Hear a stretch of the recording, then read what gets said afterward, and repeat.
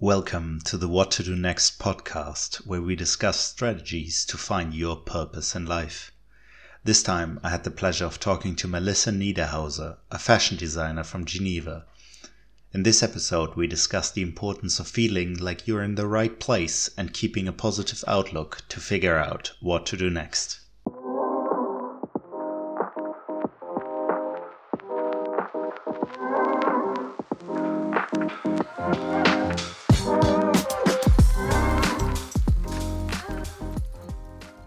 Hi, Malisa. How's it going?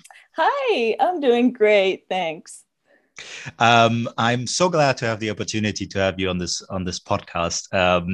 I thought your story was quite interesting. I don't think I've had a single person so far that was really into sort of the world of arts, Wow. which is pretty crazy to me. Like I have no understanding of this entire world whatsoever, and so I'm quite curious to learn more about it.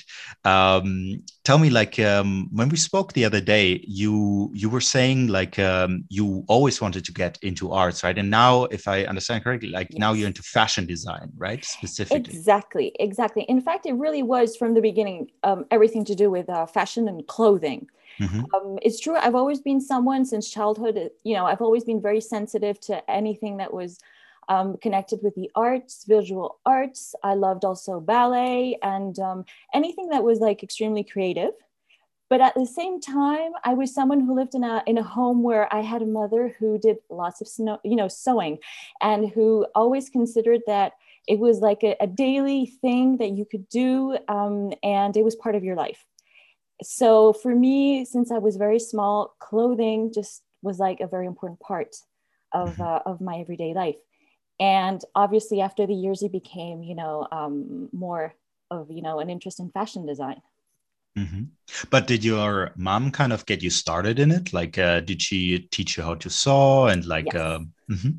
Well, the cute story is that I started sewing, when I was like 5 years old. Oh man. And yeah, I was really small. My mother was like a bit crazy, I think, because, now I myself have a 4.5-year-old, and I don't think I'm going to let her go near my machines at the age of 5. And but the thing was that she found it so much fun. It was like a connection between us. And I also experimented. She let me do many, many things.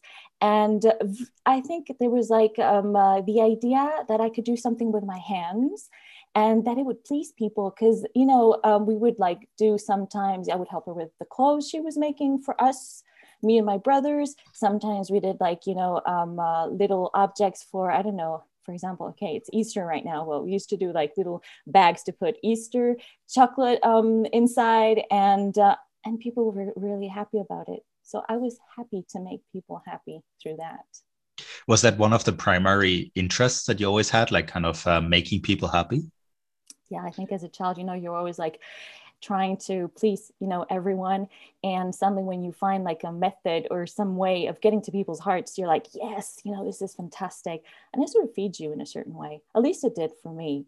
Mm-hmm. And I say, okay, that was, like, it was like a childhood dream I had. I mean, today I say, my work in fashion is in fact the product of a childhood dream. Mm-hmm. And I'd say that very precisely. Things sort of like changed when I started going to school. And then I realized that people were saying, but one day you have to go to work and get a Mm-hmm. job. And I was like, oh, but how could you do something with that kind of, dream? Mm-hmm. And what happened was, and there's a very cute story too about this, is when I was 9 years old, I watched at my grandma's house a program on fashion and on Yves Saint Laurent. Mm-hmm. And at one moment, they showed the catwalk. Mm-hmm. And I just stayed there in awe. And I said, oh my goodness, this is so beautiful. I was like, Mommy, these dresses are so beautiful. And how can how can they do that? And she explained to me, yes, because he's a designer and he has a company and he has an atelier. And I was like, oh my gosh, you can make a job out of that. And it Mm-hmm. was like, it was like, and she was like, yeah, you can. And then, it all started out, I think, from there. Mm-hmm.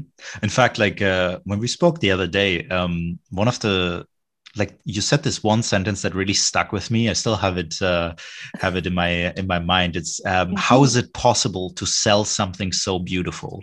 Yes, that was my big questions, because I had the idea that this was just for fun, that Hmm. beautiful things were just things you would look at, you would maybe keep in your house because it was like a painting, or it was like a sculpture you could have at home, but it wouldn't be really something you could, make a job out of it. Hmm.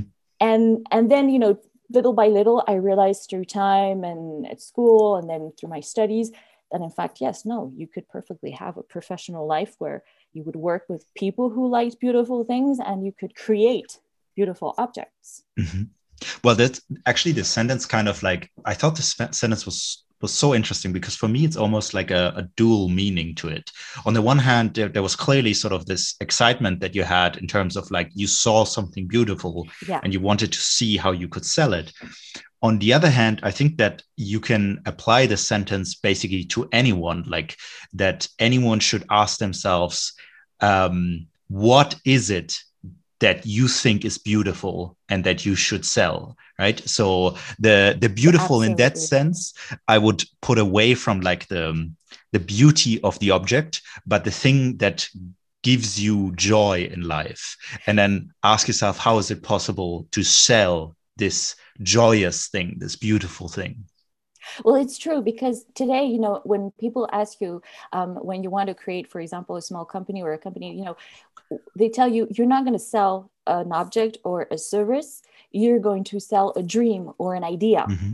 And I think that what I felt as a child by, looking at these clothes that were made and watching these people, walk on TV with these beautiful pieces of clothing, it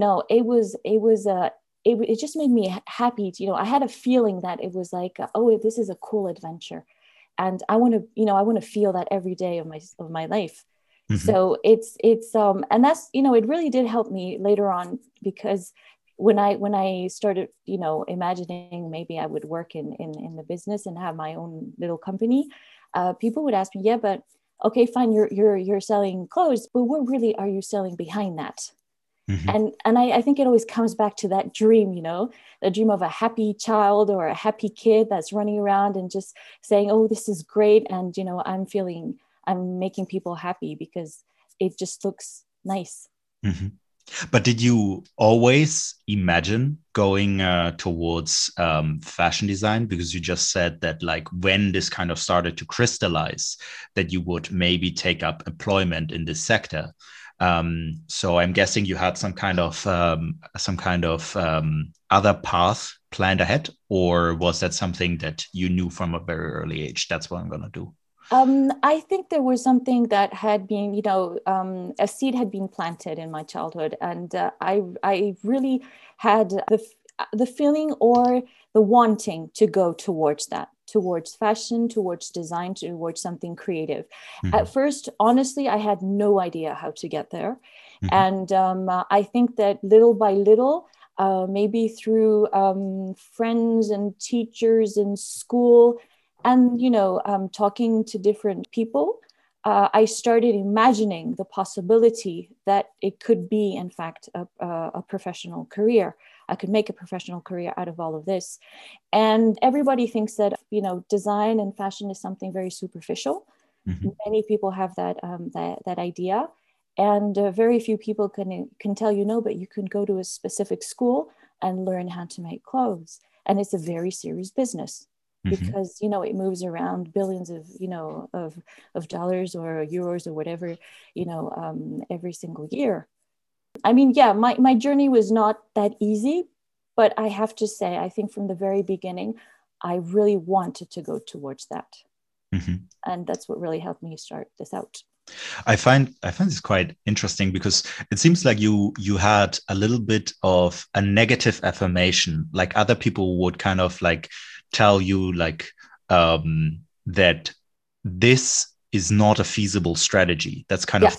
the feeling that I get when yet like beauty is so valuable. Like that's the reason why people spend millions of dollars like to acquire paintings, right? It is clearly an incredibly valuable asset, even though we can't really use Yeah, it.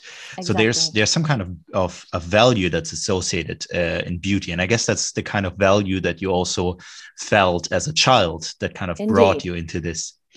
Um, So then how did it change for you? At what point did you kind of transition into, okay, I'm gonna make this work. I'm gonna go into fashion design. Well, I think it started out being in school Mm-hmm. and also coming from a family. Like you said, sometimes you know what you want, but sometimes you also know what you don't want. Mm-hmm. And when I was in school, I was always encouraged to, have really good grades. My parents came from, they came from a milieu, if I may use the Mm-hmm. word, where they were very academic, both PhDs and working, in sort of very intellectual areas. Mm-hmm. And they just couldn't imagine that, there was a possibility of doing something creative, in your professional life. But in school, for example, I had art teachers who really appreciated, how I could, connect with them. And there were not many of us who really wanted to stay the whole day in art class. And then at the end, I realized that I had to go and find a way of studying fashion, which was at the time, okay, because this was like 25 years ago, so maybe a longer time. And I didn't know where to go. At one moment, my parents said, but okay, we understand that you like this. Maybe you should get into university, and maybe you should study something more, traditional. And then suddenly when when you finish your studies, you might want to do that as a hobby. Mm-hmm. And I said, okay, maybe that's a possibility.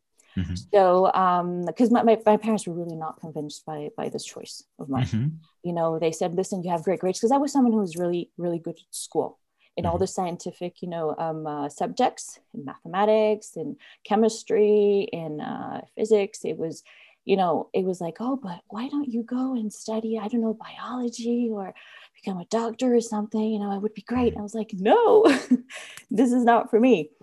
Mm-hmm. So I decided that I would follow their path, and I went to university, and I got a bachelor's degree in something pretty traditional, which is political sciences. And the day I got my degree, I had also spent, the years in university looking for different possibilities in other universities elsewhere in Europe. If there were, for example, possibilities in fashion design, and I found one in Mm-hmm. Lyon, which exists today. C'est l'Université de la Mode. It's part of the University of Lyon 2. Mm-hmm. And they had, they could take me in, and I could do a diploma in fashion studies. Mm-hmm. So did you then get out of university and directly go into and accept a job in fashion design? No, not at all. I finished my bachelor's degree, and then I hopped over to Lyon to do that diploma, and then Mm-hmm. I hopped over to Paris Mm-hmm. to a real fashion school, if Uh-huh. I may say, which is ISMOD International. Sorry, Mm-hmm. and I spent a whole year in a special intensive program for people who had already followed different, studies before, and who were a little bit older than those who just started straight out of school. Mm-hmm. And we did in a 9-month period an entire program of 3 years, all cramped up. Oh, wow. Okay. Mm-hmm. Yes, it was extremely intensive. It was, like they say, the best of times, the worst of times, because it was very little sleep and Mm-hmm. lots of work. But I suddenly, discovered people who thought the same way as me, Mm-hmm. and who imagined the world the same way as me. So it was like, oh, I suddenly, just found people who were like members of my tribe, and Mm-hmm.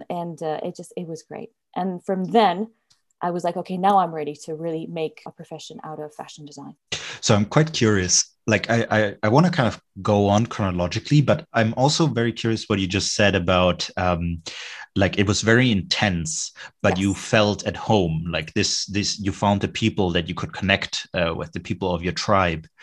How did you kind of experience this like 9 months of super intense work? Was it something where you were stressed the entire time, or despite all the work that you had, you felt like this is the right thing to do? Like you wouldn't change a minute of it.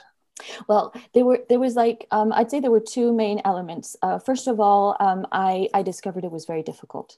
to be in the fashion business, because it's very time consuming, emotionally very, very demanding.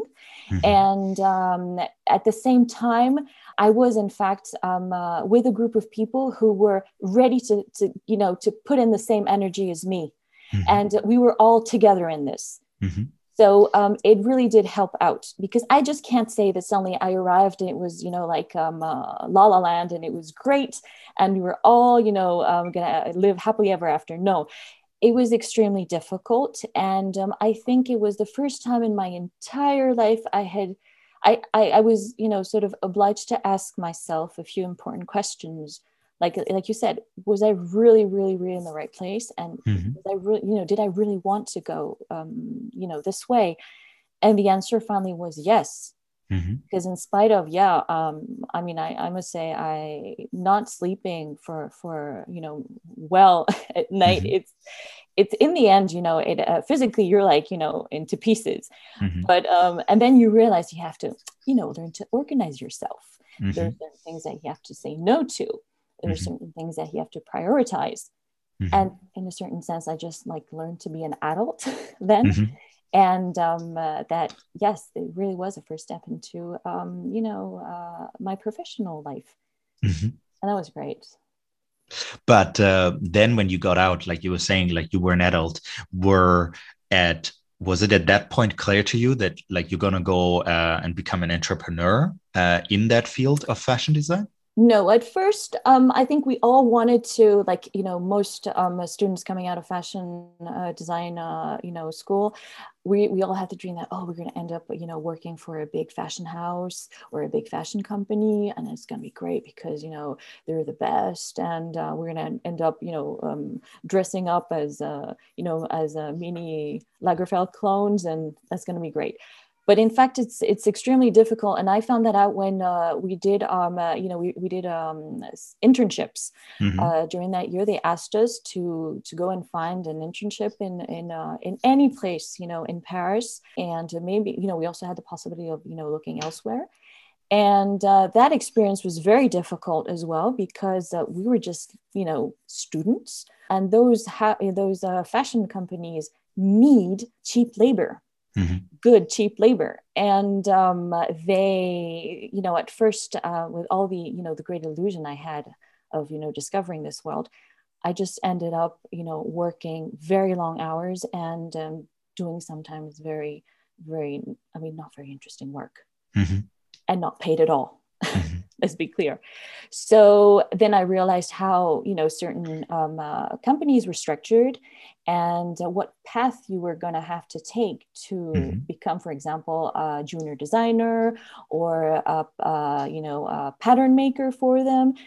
And I realized it was not that easy.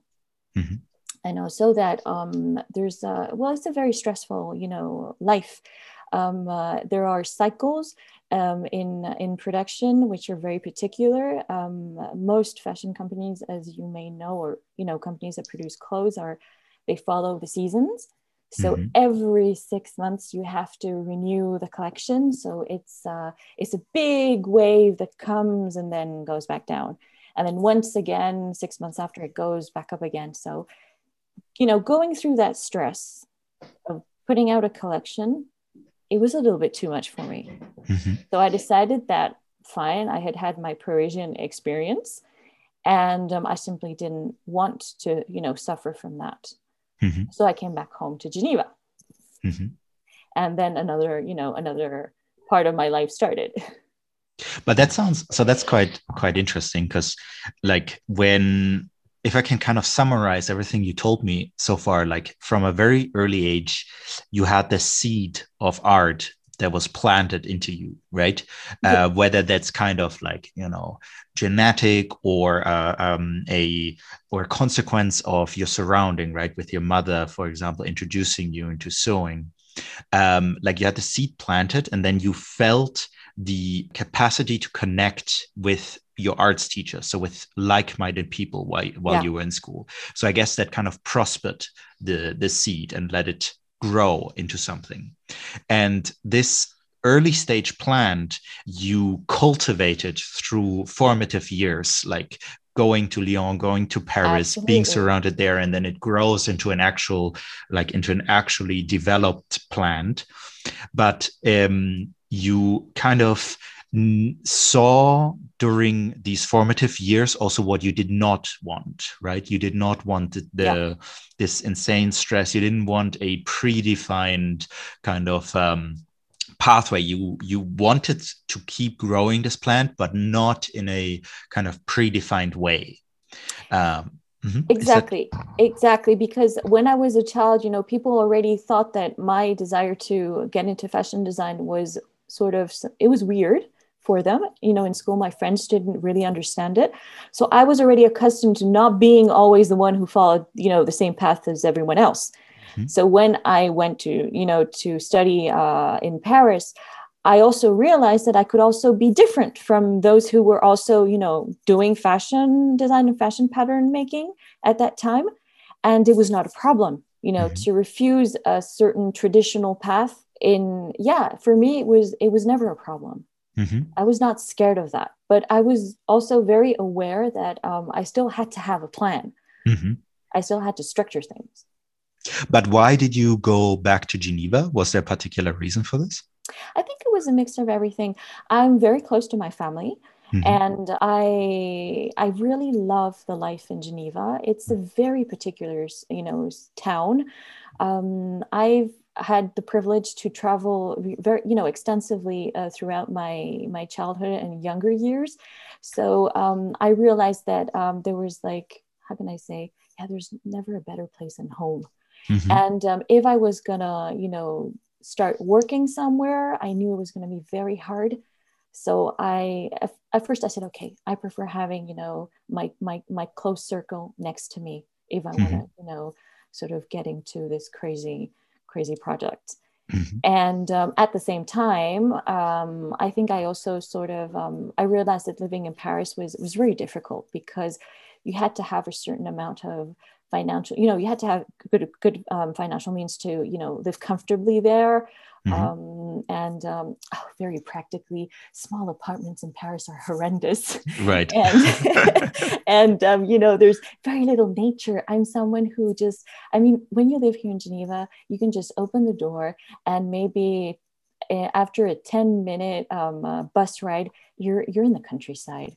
Mhm. So I mean, today I live in the countryside in the Mhm. outskirts of Geneva. So yes, it was one element that was really important for me.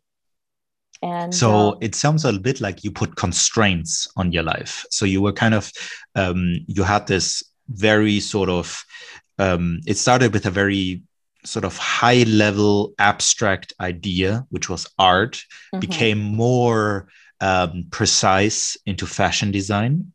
Then afterwards, you kind of constrained not just what it is that you do, but also how do you want to live. You want to be close to your family. You want to not have an absurd amount of stress of a predefined path in the fashion industry. You wanted to be close to nature. So you kind of were basically thinking of like, okay, this is the amount of time I have on this planet, yeah. and this is how I want to spend it. Yes, because I had already experienced through, family members what it was, for example, to have a breakdown, a nervous breakdown, and go through difficult health issues. And I realized at a very young age that, you could do certain things to avoid that. Mhm. And having a healthy lifestyle is one of them. Mhm. And some people, of course, did not understand. My friends in Paris, they were like sad I left, and they left Paris a bit later on, a couple of years later, because they realized, that I was, yeah, it was true. It's very difficult to, to work in Paris and have a, how can I say, a calm and serene life there Mhm. without a lot of money. So and honestly, I also said to myself, I want to live, I want to get money out of my job, and I know that in Switzerland you get better salaries. Mhm. And so I was like telling myself maybe I could find a job in Switzerland or in Geneva, and that would be a great situation. That would be great. And But that job, sorry for interrupting, like that job, were you at that point already thinking like, okay, that job is gonna be in fashion design, or that's gonna be yes. something completely different? Okay. No, Mm-hmm. yes, no, I had really decided that that was my path. I really wanted to make clothes. I really wanted to be with people who were, Mm-hmm. making clothes and who just were in that, universe. I did not want to have a desk job in a bank. I did Mm-hmm. not want to, sell anything I don't know, work in a supermarket, whatever. It was really, it had to be fashion. And at first, I didn't realize it was going to, it was not going to be that easy because coming back from Paris, I started searching for a job and I didn't find anything. Mm-hmm. And then I realized that most of the clothing industry in Switzerland is in the German speaking part of Switzerland. I sadly do not master the German language as well as I do English, French, and Spanish, Mm-hmm. even Italian. Mm-hmm. So then I started asking myself, well, what are the possibilities that are offered to me? And one of them was, becoming an entrepreneur, just Mm-hmm. making my own job for me. But I mean, becoming an entrepreneur, I'm guessing was kind of also a scary decision, no? Because then you're completely Yes. reliant on yourself. How Yes. did you kind of like how did that decision take place? Like, okay, well, clearly you had these constraints of like, okay, I don't want to go into again a strange environment that like I'm not familiar with, where maybe I don't speak the language so well. I want to be close to home, like so there are these constraints. Was it that these constraints are more important to me than the anxiety that kind of becoming an entrepreneur causes me? Or was it a different thought process? I think I have to be very honest about that, but I think I didn't even have time to ask myself that question because Okay. circumstances arised. And what happened was that I came back from Paris, and in the 12 months that followed, too many things happened that finally I ended up in the situation where I just became an entrepreneur. First of all was the very, very privileged possibility that I had to register to the unemployment agency here in Mm-hmm. Geneva, because you might not know, but people who finish their studies and who've studied in university and have obtained a diploma can go and register, and they get a basic amount of money, so they can live off, every month Mm-hmm. of that money. But at the same time, when I registered, they told me, well, do you have an idea of what you want to do? I exposed my desire to work in fashion. They looked at me and they told me, this is going to be very complicated, but doesn't matter. We're going to coach you, and Mm-hmm. we're going to send you to these different, coaching sessions where you can learn how to, build a small business here in Geneva. So it ended up being very instructive because I met people who were able to show me quite a few, different elements of the business ambiance in Geneva, Mm-hmm. and who showed me, the different possibilities that were there. And honestly, when you do have a small amount of money that can help you out so you can pay your rent and you can eat, from it, things change and you're much more relaxed. Mm-hmm. I knew it would be going on because, you can have that for 2 years. And I Mm-hmm. knew that I had 2 years in front of me, that I had responsibilities towards the unemployment agency, but at the same time, I had enough time to get my project going. So that was the So first thing that helped me out. so that was kind of like at that point you were already kind of thinking to go into and become an entrepreneur, and what you kind of were missing was a runway that you could Yes. utilize, and the unemployment was giving you that runway. It was like, I have enough to survive, and now it's just, I have 2 years, let's make it work.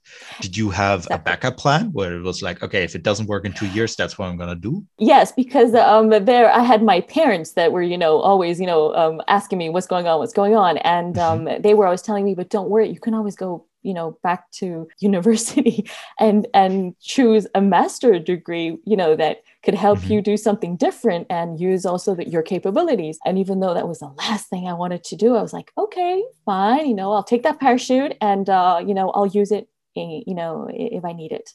Mm-hmm. And finally, I didn't use it. So yes, there was always that backup plan. How long did it take you in the end to become independent? Well, it happened in about 18 months because at the same time, in those 12 months after coming back, I met the person who's now my husband, and we moved in together very quickly. And he thought my project was fantastic because he's somebody he's a civil engineer, and he's a very, how can I say, he's a very square person. He's from Geneva. He doesn't have the same origins as me because my parents are South American. I'm a bit of a wild mix. So he thought it was fantastic. And when we moved in, we chose a place where I had enough space to, open a small atelier. So everything just got together, and a couple of months later, I was able to start my business. And little by little, I just, I told the unemployment agency that I was working, at a small percentage. And at the same time, I also, for fun, went and took some professional makeup art classes. And I went to a small school, which is not too far away from where I live right now. And the person who took me in said, well, okay, why are you doing this? And said, I just want to learn how to put makeup on my face properly. And then she told me, but listen, you're doing this really well. I think you should also work in makeup artistry. And she gave me the reference of someone who was looking for a makeup artist. And then I took up that part-time job that was offered to me. And then I said, okay, fine, I'm ready. I have a part-time job in makeup, which is going to help me out, with the daily bills. And at the same time, I now have an atelier where I could, make clothes. If I have clients, that's fantastic. If I don't, okay, that's too bad, but it's not so bad. And there it just all went. But so this part-time job was basically the last kind of security that you needed in order to get rid of the security of the unemployment. Yes, that's exactly right. That's the word. I'm someone who's always putting together a plan where I always have like a fluffy mattress where I can, just like fall on in case something bad happens. And that's something I've always done all my life. I've always imagined like the worst could happen, because that is always a possibility. Let's do something so that, just build your security mattress. It's so important. Did you do that part-time job for a long time? Yeah, I think it went on for about 6 years. Which is a long time, in when I was, when I was in my 20s. 6 years for me was like an eternity. And but it was great. It was great because I really did learn a lot. It's just like when I went to university, to study political sciences, and I was so convinced it was going to be tremendously boring. In fact, no, it's not true, because when you study political sciences, you have a choice of different subjects that could be from sociology, you can learn history, you can, at least where I went, in the University of Lausanne, you could really choose many subjects for that bachelor degree. I even took subjects like gestion des ressources humaines, human resources management, which really does help today. And so the same in this job, I with makeup, I worked for really, really beautiful companies. And which is one of the nice things is that I ended up working for Yves Saint Laurent Beauté. I was always running around Switzerland for special events when they were, promoting the new collections. So in a certain sense, I had that connection with, that fashion world. I guess that helped you to kind of refine your understanding. Did it help you to refine also your ideas in kind of what kind of fashion you wanted to create? Yes, there were different elements there, because I realized that being in Geneva, if I wanted to make clothes, I had to either create a brand, and that was something I was not too sure of myself yet. I didn't really think I could do that yet. So I was making clothes, made to measure clothes for people who had, for example, people who had specific sizes. I had clients who were extremely tall, who couldn't find, jeans who were, the right size, or people who were, for example, going to weddings and they wanted to have a very special dress. Mm-hmm. And then little by little, I did get into the wedding business. Mm-hmm. And I started, I did first a wedding dress for one of my close friends. People, just said, "Oh my gosh, this dress is so beautiful. I would like to have one too." Then somebody else came, and then little by little, people started talking about it. And I ended up, concentrating on the wedding business. And this went on pretty much for a couple of years. And then I had my children. I did a little pause to take care of them at home. And then I wanted to go back to that. But 2 years later, COVID appeared and it all changed. It changed the perspective of my whole business. How did And it here I change it?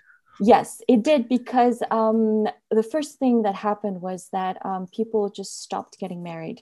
Mm-hmm. You could not you couldn't organize big weddings anymore. The pandemic just absolutely transformed everything in the wedding business. So I decided that it was the moment that maybe, I had to just ask myself, okay, what am I going to do now? The question was not, am I going to get out of fashion? That certainly was not the question.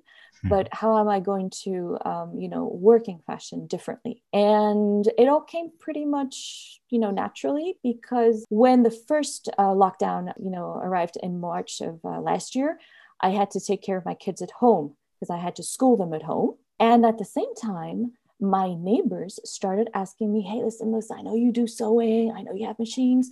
Listen, I have this problem. I ordered these clothes on the internet, but they're not exactly my size, and I just can't be bothered to send them back." Mm-hmm.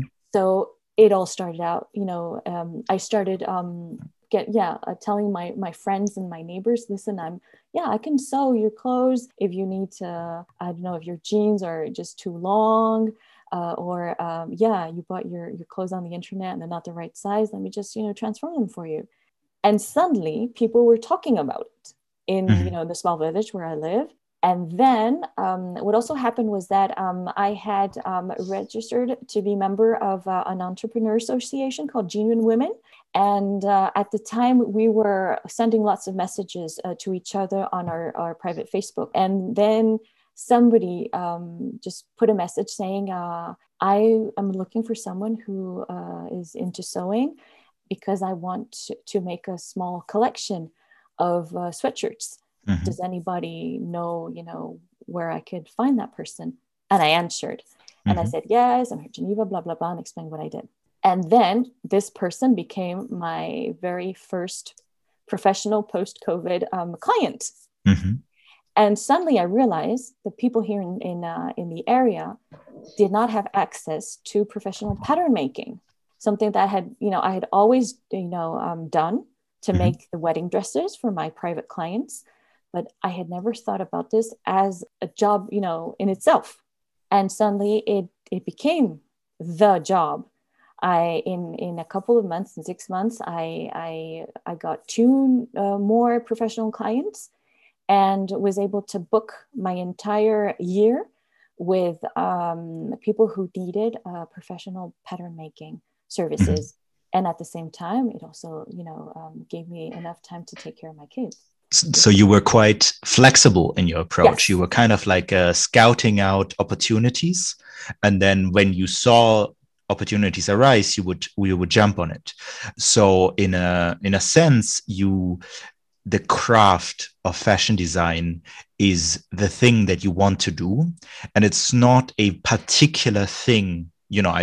It's not like I need to design exactly. whatever wedding dresses. I need to Yes, design this. It is the craft that kind of mediates what you want to do. This is what I'm good at. This is what I like doing. Um, exactly. I will do this, but the exact way that I will do it, that depends on my constraints, and my constraints are I want to live in Geneva. I want to live in Geneva. I want to be independent if possible. Like there are certain constraints that I apply on my life. This kind of ensures that I do it, and then you combine this with the opportunities you have. So, given that people in COVID Exactly. times would want to have their clothes changed, for example, you just took it and it's like, okay, I can make a business out of this.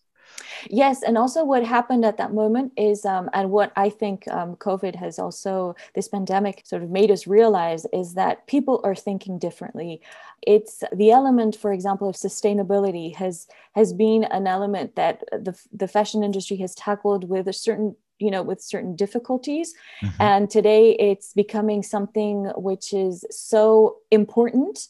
And the new companies that are coming, the new designers, the young designers that are appearing today in the business, are automatically considering the element of sustainability as the major part, as a major part of their activity.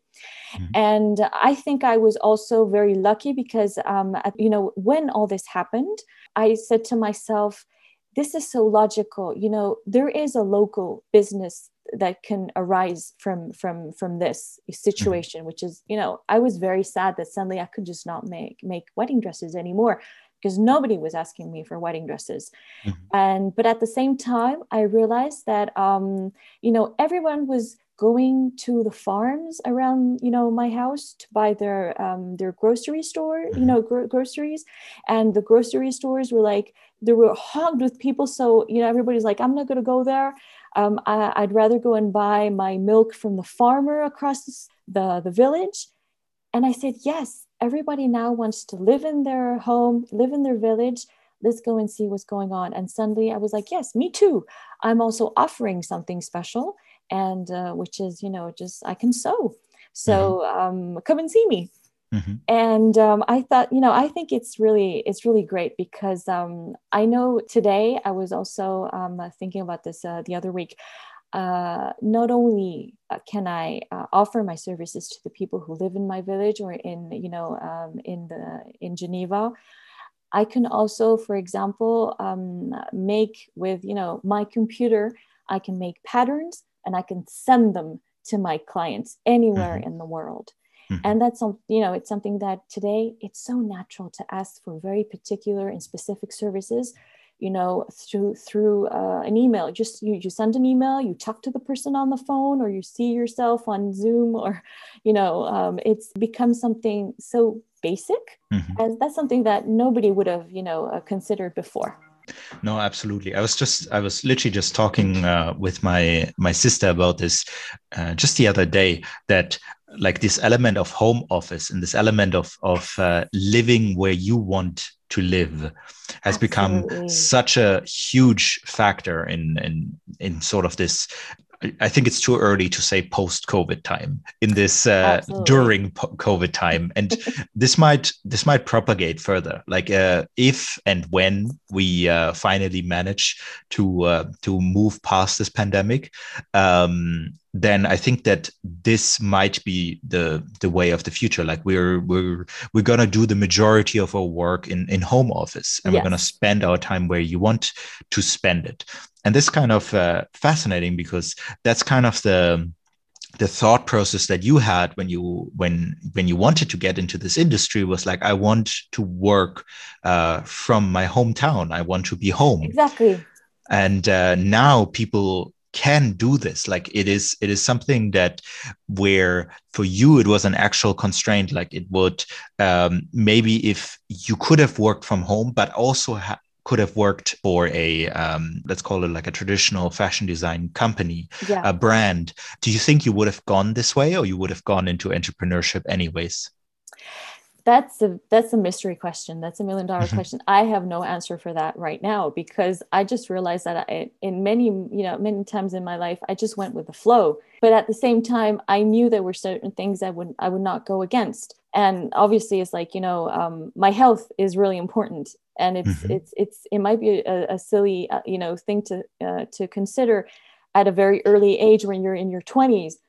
But then again, I also had the experience that certain members of my family had gone through some very serious health situations. So that was like yeah, I had seen that, and Hmm. certain people had not seen that. And then again, I realized that what sometimes certain people consider certain elements as limitations. It really all depends on how you see that, because for me, going back to Geneva, it was absolutely not, I didn't consider it to be a limitation. I really considered it like the fantastic going back home situation, Mm-hmm. because I had so much to gain from that. Mm-hmm. I never saw it as something as if I was going to lose anything. I was simply not going to have a job in Paris, but I knew there were going to be some really great things back in Geneva. And maybe that also answers the fact that I have a very like bubbly, bit crazy personality. And I'm always seeing like, oh my gosh, out of the bad blue things, or like really, really, incredible opportunities can come out. Mm-hmm. And sometimes people get exasperated with that. But then again, it has helped me. So, Well, I guess so. There's two things to touch upon there for me, which is number one, being kind of you say you have this kind of bubbly, like seeing opportunity in the darkness kind of attitude. But do you think this might be sort of a reflection on what you were saying earlier, which is that even from an early age, you took particular care of your health, in particular your mental health, right? yes, Do you exactly. think like this, you're not even seeing the shadows because from a very early age, you did the, let's call them the right things for your mental health, like you're doing the things that you need in order to be in a positive like headspace. Yes. And at the same time, it does take a great effort. And you can't do that all by yourself. I'm someone, for example, who I go to the psychotherapist just like I go to the dentist. Mm-hmm. It's something that I consider to be part of a healthy lifestyle.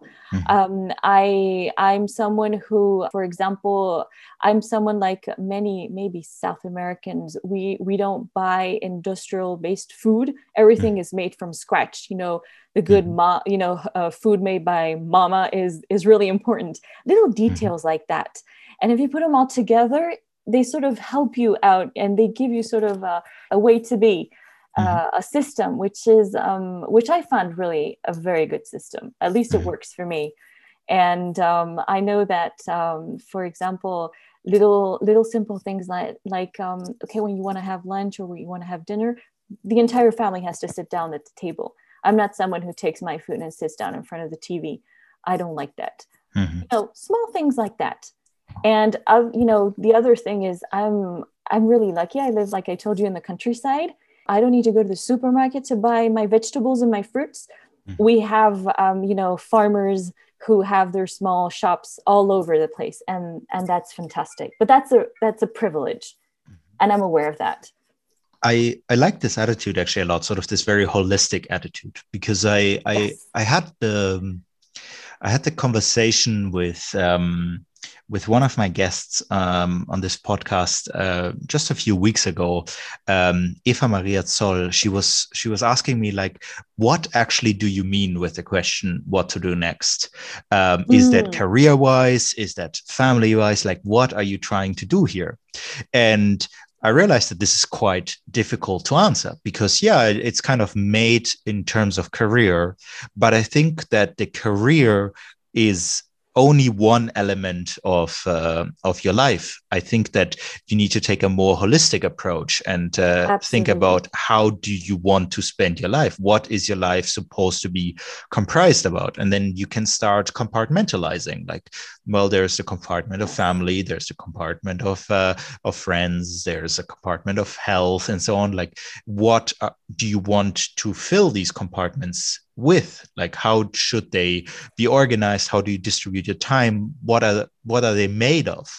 Um, and so I think this is a more sustainable way of approaching your life. And I guess that kind of also reflects in what you were saying earlier. It's like you don't see going back to Geneva as a limitation, but as an opportunity.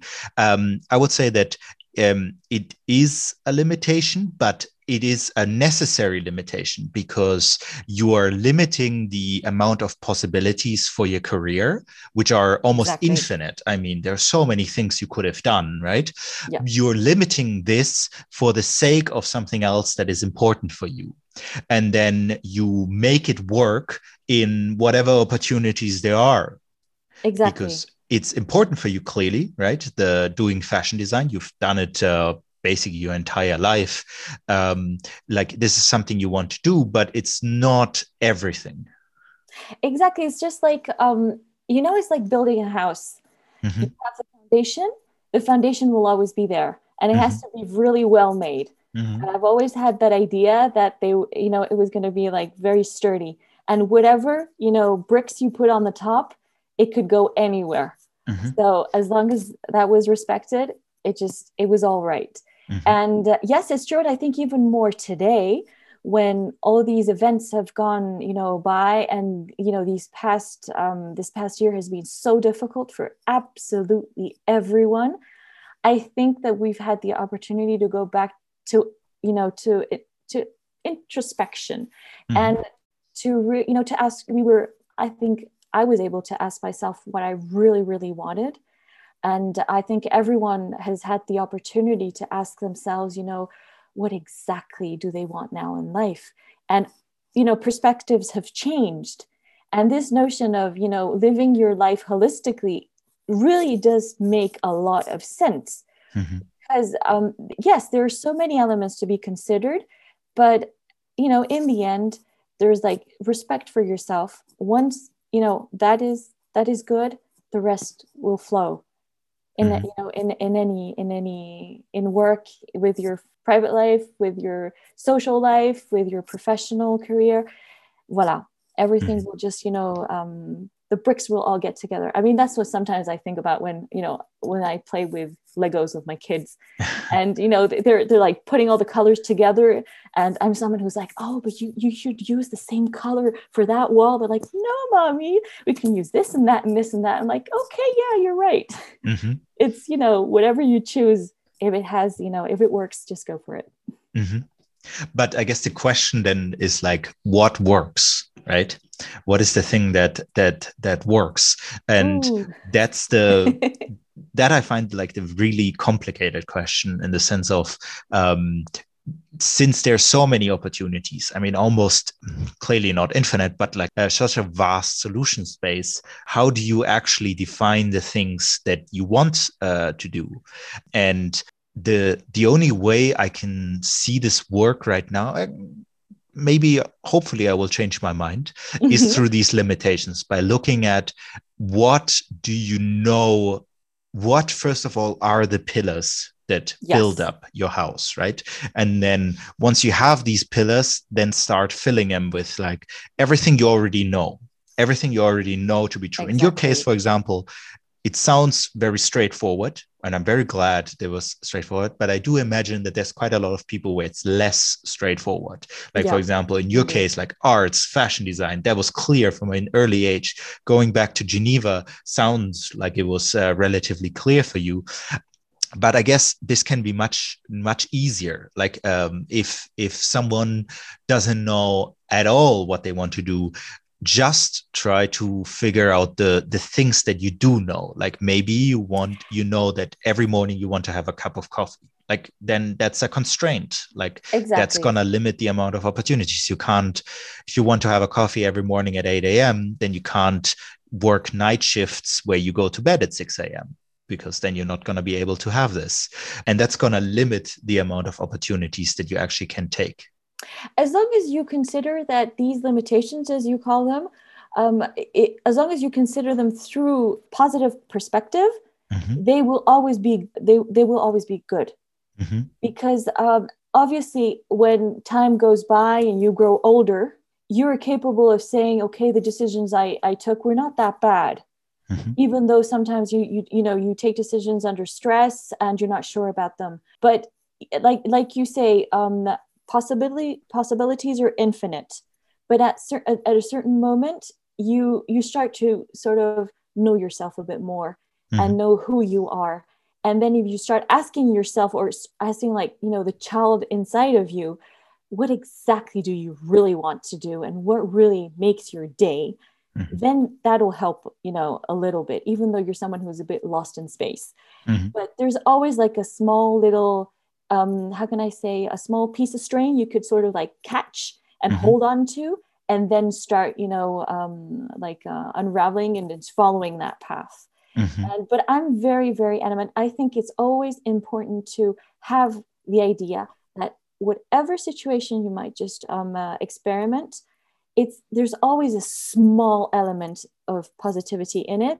Something good is always going to come out. I know it's a bit sort of like, cliche to say that, but honestly, it's true. There's never one way of considering a situation or, an experience.